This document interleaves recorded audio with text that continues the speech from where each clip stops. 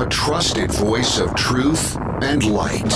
The narratives that mislead most of us aren't outright lies. They're the deliberate omission of facts that could give us a more complete picture. And a rally point for those who've accepted the reality that they are not sheep. The world needs your leadership, and the essence of leadership is using your influence wisely wherever you happen to be standing. This is the Brian Hyde Show.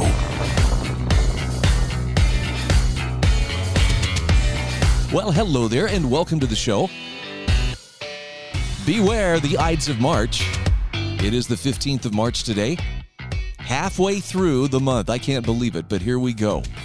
By the way, our program is brought to you in part each day at this time, assuming that you're not listening to the podcast and can listen anytime you want, by Landmark Risk Management and Insurance, by Monticello College, also by Pure Light. This is, by the way, the future of the next generation of light bulb, and by HSL Ammo. Very happy for all of these sponsors. I appreciate you being a listener, whether you're a longtime listener or a newcomer to being a wrong thinker. We have a lot of fun stuff to discuss today. And I think we're going to dive right in with a couple of thoughts on the president's speech last week. Now, I don't watch the news channels. I don't watch political speeches. It's just not my thing. But it was interesting to see some of the excerpts that came out. And there was one in particular, and I'm going to have to paraphrase this just a little bit. I'll try to keep it true to the tone of what President Biden was saying, but essentially he was saying, look, we need to follow the science. We need to follow the rules. And if we do, then maybe by July 4th, we can have a few people get together and have a barbecue and celebrate our independence. But in order to do that, we've got to follow the science. We've got to know the science, and we've got to put our trust and faith, that was his word, by the way, in the government to protect us. And it was delivered in such a grandfatherly tone. I mean, honestly, if you were trying to get people to swallow a bitter pill of, I'm just going to call it despotism, you would want to deliver it in a very calm and rational and easy on the ears kind of approach. And gosh, Biden just kind of made it sound like, well, Grandpa's just asking us to just, behave ourselves for a little while, and then maybe we can be ungrounded and we can get together with, Cousin Billy and Cousin Sue, and we can have a hot dog and light a sparkler on the 4th, to celebrate freedom. I'm sorry. It was wrong on so many levels. And it still just blows me away. But there are folks who are actually, hanging on every word. Yes, we must only listen to what, government experts are telling us on this. And by the way, Dr. Fauci was on the news channels apparently yesterday and was asked a question. I think it was Chuck Todd who asked him, after the restrictions of last year, it looks like things are finally starting to settle down. Are people safe to go ahead and plan a wedding for this year? And Fauci, in the manner of a bureaucrat who actually believes his own press releases, said, well, I'm sorry, but I just can't give you a date when it would be safe to do so. And I just want to back it up here. Look, I'm not going to sit here and pick on Fauci. I'm not going to tell you he throws a baseball like a girl. I think I did that already last year. But since when does this man have any authority to determine when and how a person can resume a normal life? No, I know he pretends he has that authority. And there are plenty of people in government, from the president on down, who pretend that, yes, why we have to listen to exactly what he says. I mean, I know it's hyperbole to some. I don't disagree, though, when people kind of refer to him as Pope Fauci, because every pronouncement is treated like, oh, well, somebody write that down quick, let it be published. The choice is up to us. And I think we're in danger of reaching a point where we have forgotten who is really in charge, or at least, let me put that another way, where political power originates and how it flows, right? If you've worked in business, you've seen flow charts. Okay, these are how the decisions are made. This is where the buck stops. This is how we have the hierarchy. But I think a lot of people have an actually reversed, maybe 180-degree flipped idea of how political power flows and where it originates. It's for a lot of people, it's a matter of, well, we have the freedoms that our government tells us that we have. That's why it's there, to tell us what our freedoms are and tell us what we can do. And I'm not suggesting people who believe that are stupid or that they are evil, but I am going to suggest that there are an awful lot of folks who are really comfortable with the idea of just waiting for someone to command them. Hey, you do this, you do that. And I don't know for sure where that mentality comes from. I've had it at times in my life. And frankly, in some situations, a medical emergency, I'm definitely going to be looking for the person who has, some kind of medical training. Someone standing there, clutching their chest and turning, terrible colors. I know some things to do, but if I know that my friend there is a nurse or a paramedic, you better believe that's where I'm going to look. Oh, hey, what, they tell me, you go do this, you stand here, you push there, whatever. I will probably do it. But I'm just struggling with this idea that, when it comes to COVID, we've got to really, trust and put our faith in the government to protect us. And if I could just be really blunt for a moment, I know this is uncharacteristic of me, but one of the biggest frustrations that I see on a day-to-day basis is how many commentators and politicians and bureaucrats and average people will talk about how, COVID has sure cost us a lot. COVID shut down so many businesses, and COVID got so many people, isolated, and COVID drove, this increase in drug abuse and alcoholism and suicidal tendencies and so forth. And I'm just going to ask you, please step back before you make such a statement and ask yourself, how did a virus do those things? Because that virus did not make public policy. It was policymakers. It was authorities. It was bureaucrats. They are the ones who decided in response to the virus that, well, we have no choice but to shut down these businesses, but to isolate these people, but to put them into circumstances in which their mental and physical well-being is deteriorating, and people are desperately trying to self-medicate or otherwise cope with the wholesale upending of their world. It wasn't the virus. It was the people, the politicians, the policymakers.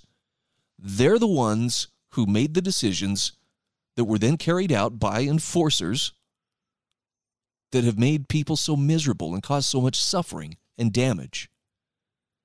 And you may say, well, Brian, it sounds like you're just trying to cast blame here.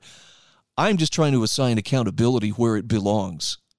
And putting this off on some nebulous virus which none of us have ever seen or will ever speak to personally. Virus, you have done some bad. Go to your room and think about what you've done. That ain't going to work. And I don't know if you noticed this, but it didn't obey any of the official public policy pronouncements either.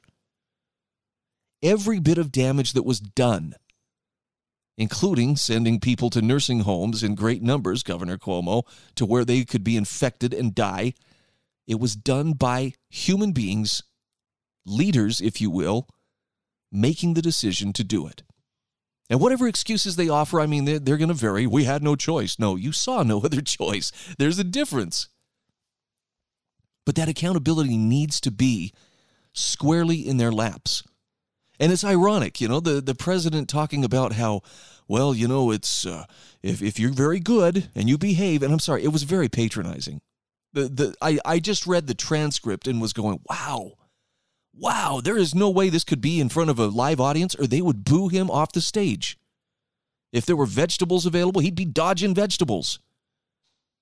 A politician speaking to us like we're little children, pat us on, now you run along, you go back to your room, think about what you've done, and you think about what I've told you. And if you're very good, then maybe we'll let you get together with one of your friends and play a little bit on the 4th of July.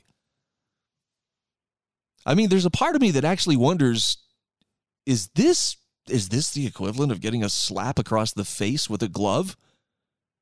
Because if it is, challenge accepted. Do you want to test my commitment to freedom? I'm willing to put that to the test because I happen to know I spend every waking moment of every day focusing on how can I live with freedom, even in a very unfree world. How can I avoid whatever controls and traps and entanglements you, Mr. Politician, want to put on me and still maintain my freedom? And by the way, I can't have it all. So I'm not delusional enough to think that, yes, I can have it all. Nope. And there's no place in the world, really, that a person can go to enjoy perfect freedom. But I'm still determined to exercise what I have as long as I have it. And part of that means I'm not waiting around for some politician to tell me, hey, it's okay to have some friends over to barbecue and maybe light a sparkling. I made that decision a long time ago. I guess what I'm trying to say nicely is I don't need you to make those kind of decisions. Thank you. This is the Brian Hyde Show.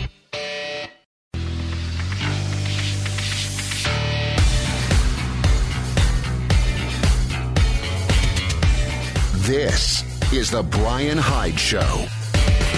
And we are back. Once again, thanks for being part of this growing audience. I want to share an experience that I had over the weekend. I had the chance to travel, and I'm gonna be a little bit vague just because there are people out there who, for whatever reason, feel like it is their duty to find and punish those who do not, conform to the COVID orthodoxy. But I will tell you this: I traveled to a neighboring state, and in a community, a small community in that neighboring state, I had the opportunity to go to the grocery store. This is very exciting stuff, right? Okay, let me get to the point. It was amazing. I walked into this grocery store with my wife and with a couple of relatives, and the staff were wearing masks, although one of the cashiers had hers pulled down over her chin. The store was hopping, by the way, too. I mean, it was evening, and it was staying pretty busy. I think out of several dozen people that I encountered there at that grocery store, maybe one, maybe two customers were wearing masks. Everybody else was just walking around like normal human beings. And I know for some people that's going to be like, oh, how irresponsible, how reckless. But that's not the reaction I had. In fact, it was the same reaction, or it felt much the same as what I reported on a few weeks ago when I was visiting family in Idaho, and went to a restaurant where, again, nobody was wearing masks. It just felt normal, and it felt so good. And please understand, not everybody in my family is quite as hardcore as I am about, I will not wear the mask unless it is absolutely, positively unavoidable.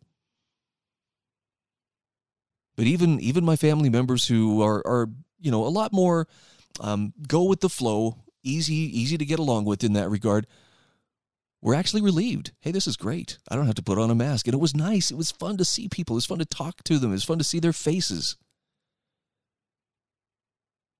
What's crazy to me is that's the exception.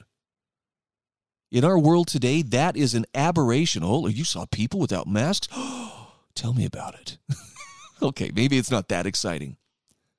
But it was just that little semblance of normalcy and a reminder that it all comes down to consent. It really does. And I don't know what it is. Where I live in northern Utah, I have, there's a lot of population. I think there's 600,000 people in my little county that I live in. But I see mask compliance still probably 95%, most places that I go. And for the record, I've stopped indulging the mask. If there's not somebody there at the door actively checking, and of course this means Costco is off limits, but that's okay. I'm enjoying finding other uses for my money than spending it all at Costco. But my point is this: government shouldn't be the deciding factor here, and it shouldn't be people within government who decide, well, how far should we restrict things? That should be left to the market. And I have a marvelous commentary here from the American Institute for Economic Research. This is written by Ramon P. DeGennaro. Leave the choice of restrictions to the market. I think he's got some good information here. He says coffee shops in Knoxville, Tennessee are a microcosm of the world's reaction to COVID-19. A Starbucks here features a drive-thru stacked several cars deep hour after hour. Most of the people waiting patiently in their cars wear masks. Inside, the shop is nearly deserted. But he says, as soon as I enter, the barista tells me to pull my mask up over my nose and to stay 6 feet away. I'm the only indoor customer. Now, he says, I can't tell if the barista or any of the other employees are smiling, but their eyes make me doubt it. It's eerily quiet. Across the street, the Panera doesn't have a drive-thru, but it does offer curbside service and carry-out. Inside, the place is about half full, the limit for indoor dining at the time. Most people in line for service wear their masks properly, but a few have them pulled down, exposing their noses. Most people stay a few feet away from the others, but several couples stand side by side. No one is seated at a table wearing a mask. As soon as the table opens, an employee swoops in to spray it with antiviral cleaners and to wipe it clean. Within minutes, the table is occupied again. Conversation and laughter fill the shop. Some customers pull down their masks so that baristas can hear their order. Neither the masked baristas nor the customers ever complain.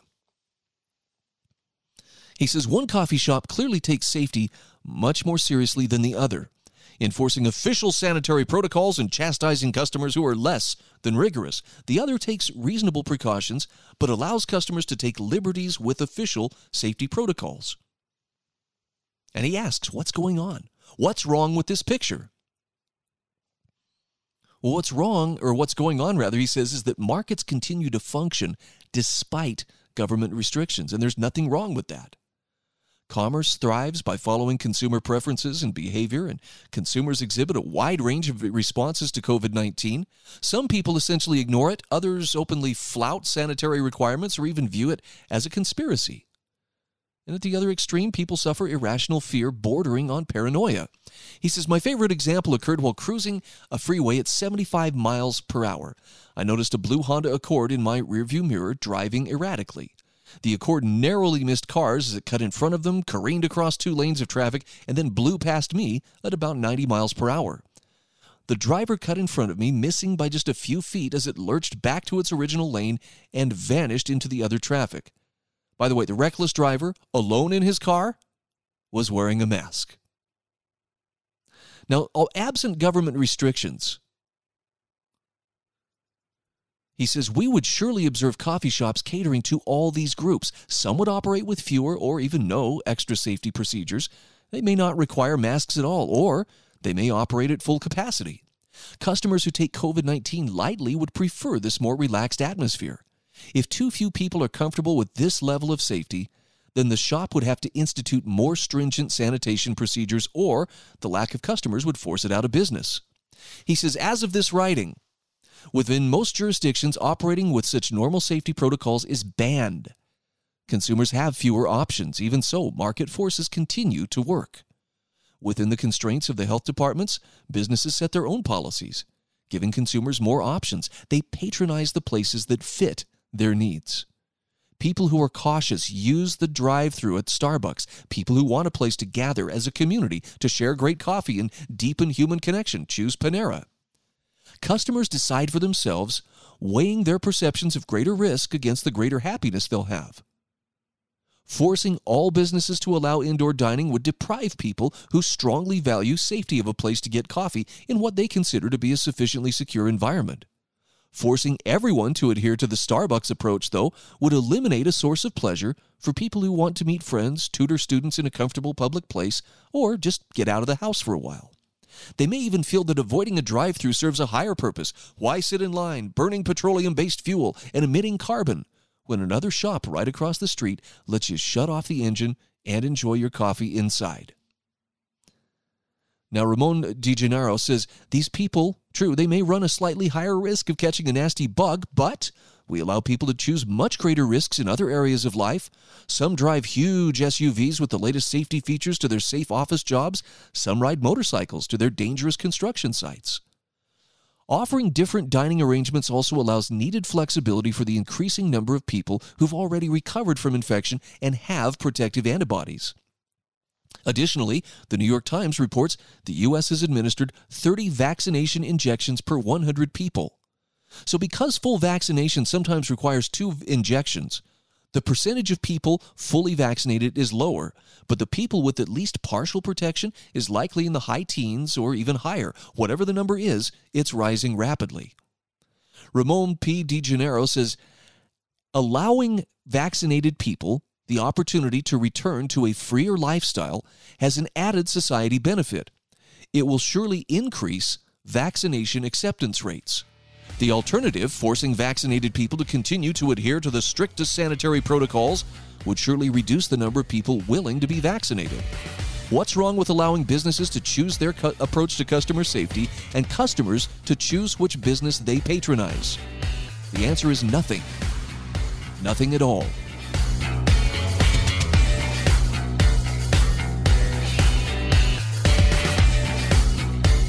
This is The Brian Hyde Show.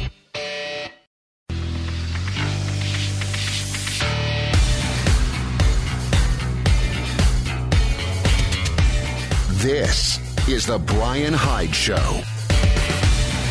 All right, welcome back to the show. By the way, I'm just going to throw this out there just for your consideration. I don't know if you struggle as I struggle to find reliable and credible information. And I'm just going to come right out and say it. Most of the mass media, I don't trust. They've shed any objectivity. There is no pretense about, hey, look, we're just reporting facts, free of labels, free of judgment, free of emotion-laden buzzwords. We're just going to give you the facts, and you can make up your own mind what it all means. Now, that bus left the station a long, long time ago. And so that leaves people wondering, well, what can I trust? Who can I believe? And if you're one of those people, and that's why you find yourself listening to this program, I can relate. And it's why I do what I do. Having said that, I know that there's a great deal of cancel culture mentality out there about how everything that is not approved, everything that is not, within the boundaries of approved opinion needs to be silenced. Which means that need for people who are willing to speak unpopular, though still, necessary truths, it's greater than ever. And I certainly am not the only example of this. Here's my pitch. If you find value, whether it's in this program or other programs like it, I would ask you to please consider voting with your wallet. Become a monthly donor. It could be as little as $1. It could be $5 or $10. There are options that are available to you. And I'm not asking you, just, send that money only to me. I'm saying if there is any program that you find helps to provide some light and truth at a time where you need it, consider making that, a part of your monthly budget. It doesn't have to be something major. We're not talking about a, $25 subscription. Although there are people who do that.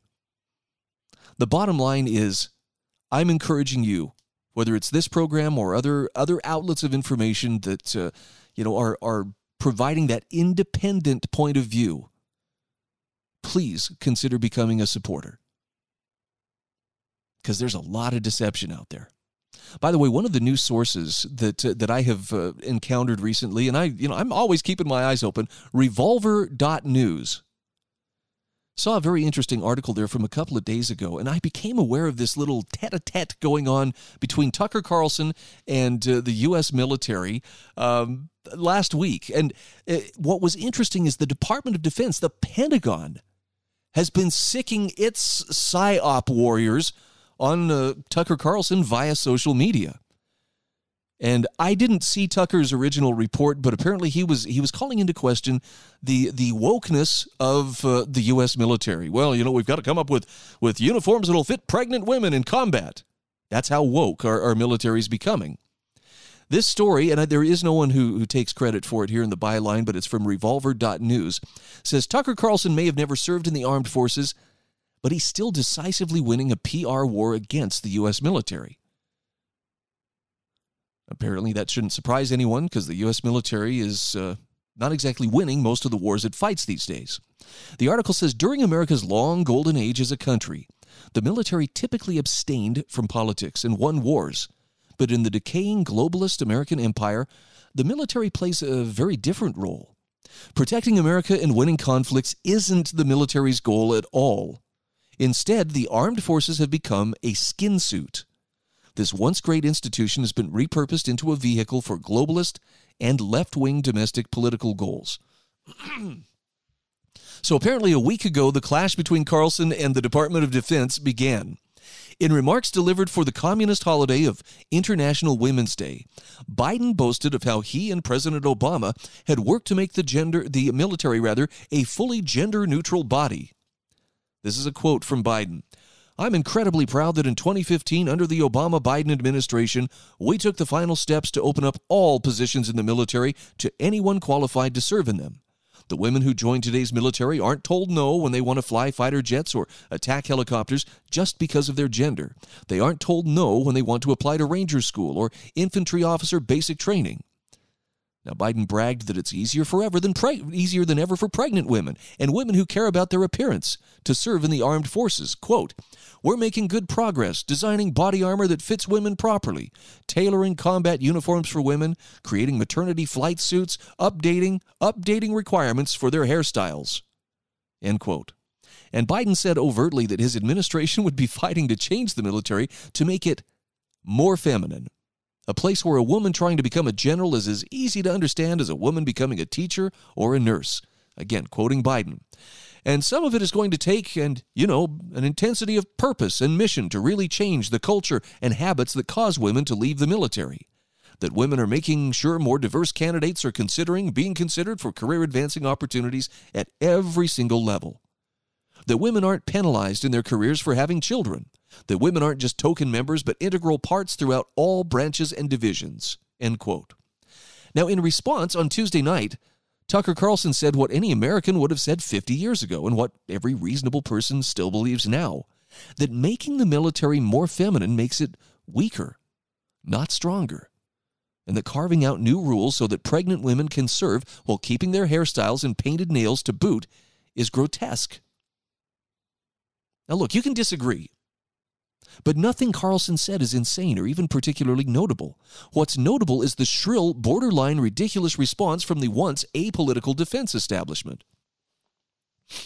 And they have a screen cap here of, a bunch of masked women in uniform. Yes, the COVID mask. Press Secretary smites Fox host that dissed diversity in U.S. military. That's not a screen cap from the DNC or Slate or even the Center for American Progress. That's a screen cap from defense.gov. In other words, an official website of the American military. And it should be disturbing to anyone who cares about the military's overall efficacy. How can anyone feel confidence in a military that writes headlines about it smiting TV talking heads who dissed it? I mean, that's pretty woke language, you have to admit. And the body text, by the way, is no less appalling. Quote, "The United States military is the greatest the world has ever seen because of its diversity." Pentagon Press Secretary John F. Kirby said during a news briefing this morning.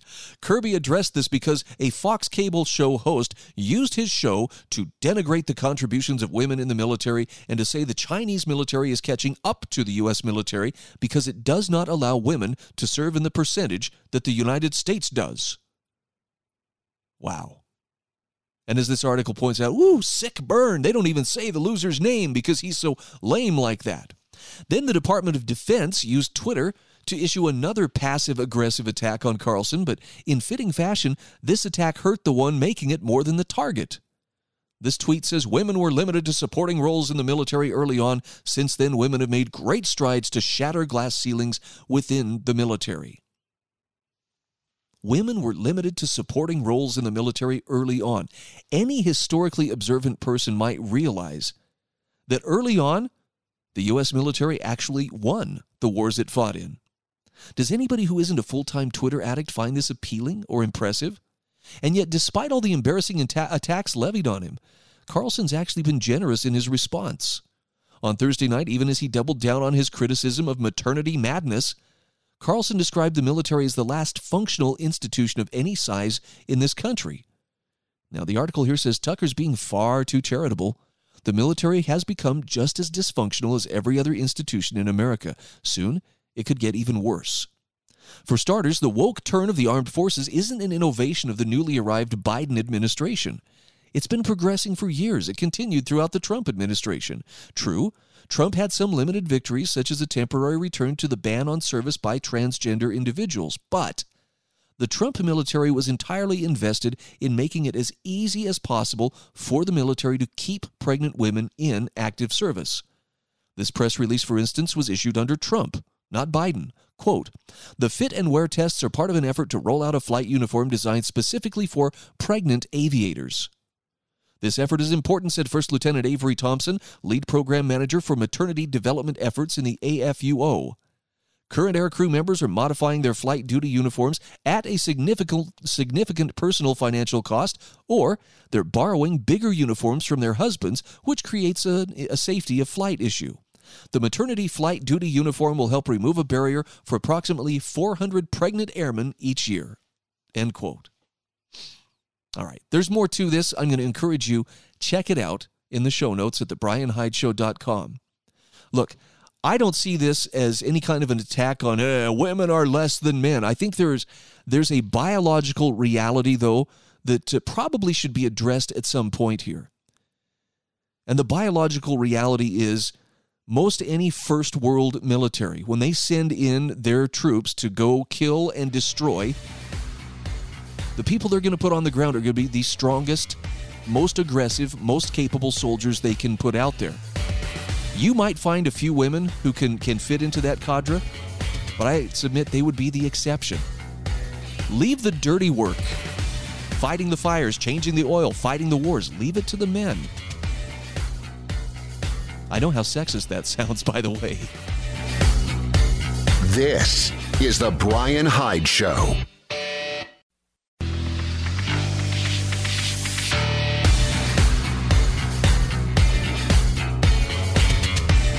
This is The Brian Hyde Show. All right, welcome back to the show. Just one quick afterthought here from this article from Revolver.news about how the Pentagon's fight with Tucker Carlson proves it doesn't exist to win wars anymore. Look, I have great respect for people who choose to serve in the armed forces. But I'm also not blind to the fact that because the armed forces are an official extension of the government, they are part of, the machinery. There has been a very concerted effort for decades to try to use the military as a bit of a social laboratory. And its wokeness was going to catch up eventually. It's getting there. Do you realize the military spent most of 2020 vowing that they would overhaul the force, meaning our armed forces, to maximize diversity and inclusion, as opposed to, say, fighting prowess. And back in December, Defense Secretary Mark Esper announced a review of all aptitude tests administered by the military just to ensure these tests didn't hinder the higher goal of diversity. But even before George Floyd's death, the military was touting diversity as its greatest strength. In a 2019 tweet, the DoD bragged about how military service prepared one woman for a career as a beauty influencer and diversity activist. Wow. All these tweets, initiatives, obnoxious cable TV clapbacks are more than a distraction. They reveal the fundamental nature of the modern military. Whatever the U.S. military cares about, it's certainly not winning wars. In fact, in many ways, the U.S. Armed Forces are barely a military at all. Instead, it's an enormously expensive vehicle for pushing progressive politics and enriching defense contractors and war profiteers. A military that wants to win wars would focus on ruthlessly preparing to do that. It wouldn't pick fights with cable news hosts as an excuse to talk about how badass and lethal women in combat are. And by the way, they have the tweets to prove it. A military that cares about winning would maintain rigorous physical standards for soldiers instead of weakening them to help women pass. It would promote entirely based on rigorous measures of merit instead of throwing those standards out and explicitly warning officers that their promotions are contingent on hitting diversity targets. It wouldn't worry at all about the fairness of making sure pregnant women can return to service without enduring a career setback. It would have exactly 0 jobs for gender advisor. Bottom line is, militaries are meant to win wars and defeat foreign adversaries. But the four branches of the American Armed Forces are serving a very different purpose. They don't win our current wars, and they do not effectively prepare to win future ones. America doesn't spend $700 billion per year to deter Chinese aggression or to defeat the Taliban. America spends $700 billion a year to tell women that they're just as good at being soldiers and sailors as men are. It spends $700 billion a year to affirm against all external evidence that diversity is our strength. $700 billion a year to prop up the balance sheets of defense contractors and provide de facto welfare to the lower middle class. It spends $700 billion a year in order to give transgender soldiers free sex changes. Slashing the DoD budget in half might be the most appropriate approach to welfare reform. After all, the American Armed Forces are now just a woke welfare department with drones. Wow, that was kind of harsh, but in principle, I can't disagree. I'll have a link to this in the show notes. One other thing I wanted to share with you, this is going back to the COVID response. Great article that I found on Reason.com. This is from Veronique Derugi. And Veronique, I'm sorry if I'm mispronouncing your name. I love her writing. And this article is called Stop Trying to Create a Zero-Risk Society. She says a lot has been said about the harm to people resulting from government lockdowns imposed in the name of fighting COVID-19. However, lockdowns aren't the only misguided policies that we've had and continue to endure because of this pandemic. In fact, she says we will suffer many tragic effects from the pandemic-induced changes long after the lockdowns are lifted and the coronavirus is endemic. The case against lockdowns, she says, is pretty well established. In fact, contrary to accusations issued by lockdown advocates, one doesn't have to believe that COVID-19 isn't a serious disease to oppose lockdowns. Nor does one have to make the claim that doing nothing would have worked wonders in controlling this nasty virus. All you have to show is that lockdowns do not control the spread of the virus any better than less draconian alternatives. In fact, when all costs are considered, such as the short and long-term health, educational, and psychological harms the lockdowns caused, their costs far exceed their benefits. Now, Veronique Derugi says it's also hard to avoid the label of tyrannical policy today when talking about lockdowns a year into this pandemic. Many academic studies about their lack of effectiveness and enormous evidence of their harms are available. Yet lockdowns still aren't fully lifted and many schools still aren't opened. And it's particularly frustrating since it's become obvious that those who protesting the lifting of these policies, apart from the politicians who directly or indirectly benefit from them, are the wealthier and politically connected people who are less affected by lockdowns than most. She says, however, there are other terrible consequences of the pandemic response that we'll have to live with long after the lockdowns are lifted. The main one is the utterly insane expansion of federal spending. It's traditional for the federal government to expand during emergencies, yet the size of the response this time around is both unprecedented and unwarranted. Uncle Sam's $6 trillion so far in COVID-19 relief spending can't be justified based on the GDP loss, on wage and salary losses, or on any other measures. A second round of individual checks, independent of how COVID-19 has affected their income or unemployment benefits that pay workers more for being unemployed than from working, could worsen people's expectations of what Uncle Sam should do for us or what benefits we're entitled to. Furthermore, she says this spending is turning into more debt. Federal indebtedness now stands at 136% of GDP, and that's before President Joe Biden's COVID-19 relief package. It's hard to overstate how insane it is that these levels are rising without an end in sight. Debt reached unprecedented heights during World War II, but it was always projected to fall when the war ended. It's now fashionable to claim that, well, debt doesn't matter. After all, we've been warning about the unsustainability of our debt for years. True. She says it's also true that a full-on debt crisis may not happen for years, but that doesn't mean it won't ever happen. Just looking at the numbers reveals the inevitability of such a crisis. Who will finance our debt when it reaches 300% of GDP? Who will finance the debt Uncle Sam will need to pay for the $101 trillion in unfunded liabilities accumulated by Social Security and Medicare? Her point is that debt crises take a long time to develop until they're suddenly upon us.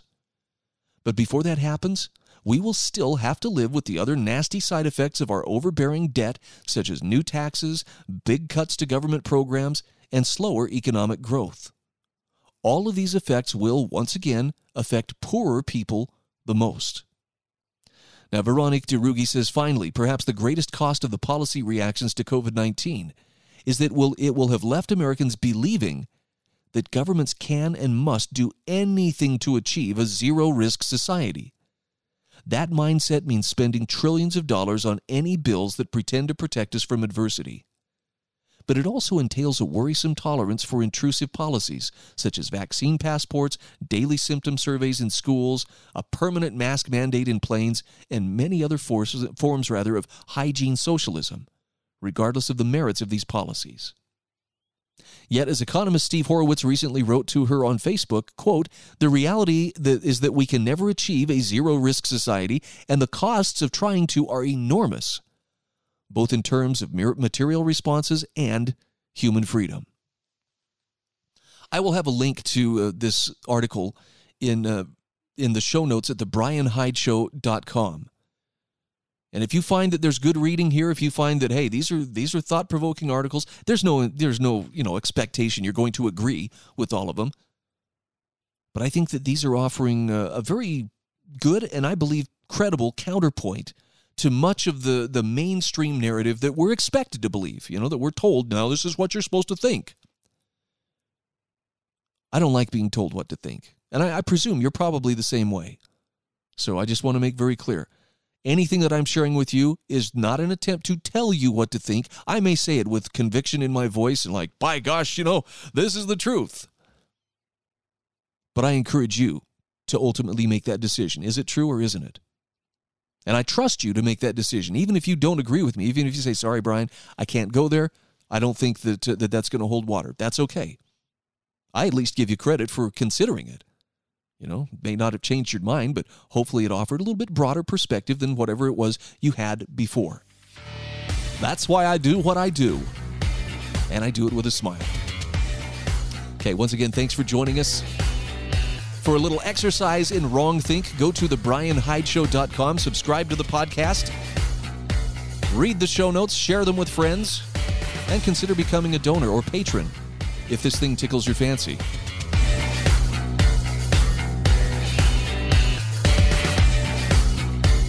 This is The Brian Hyde Show.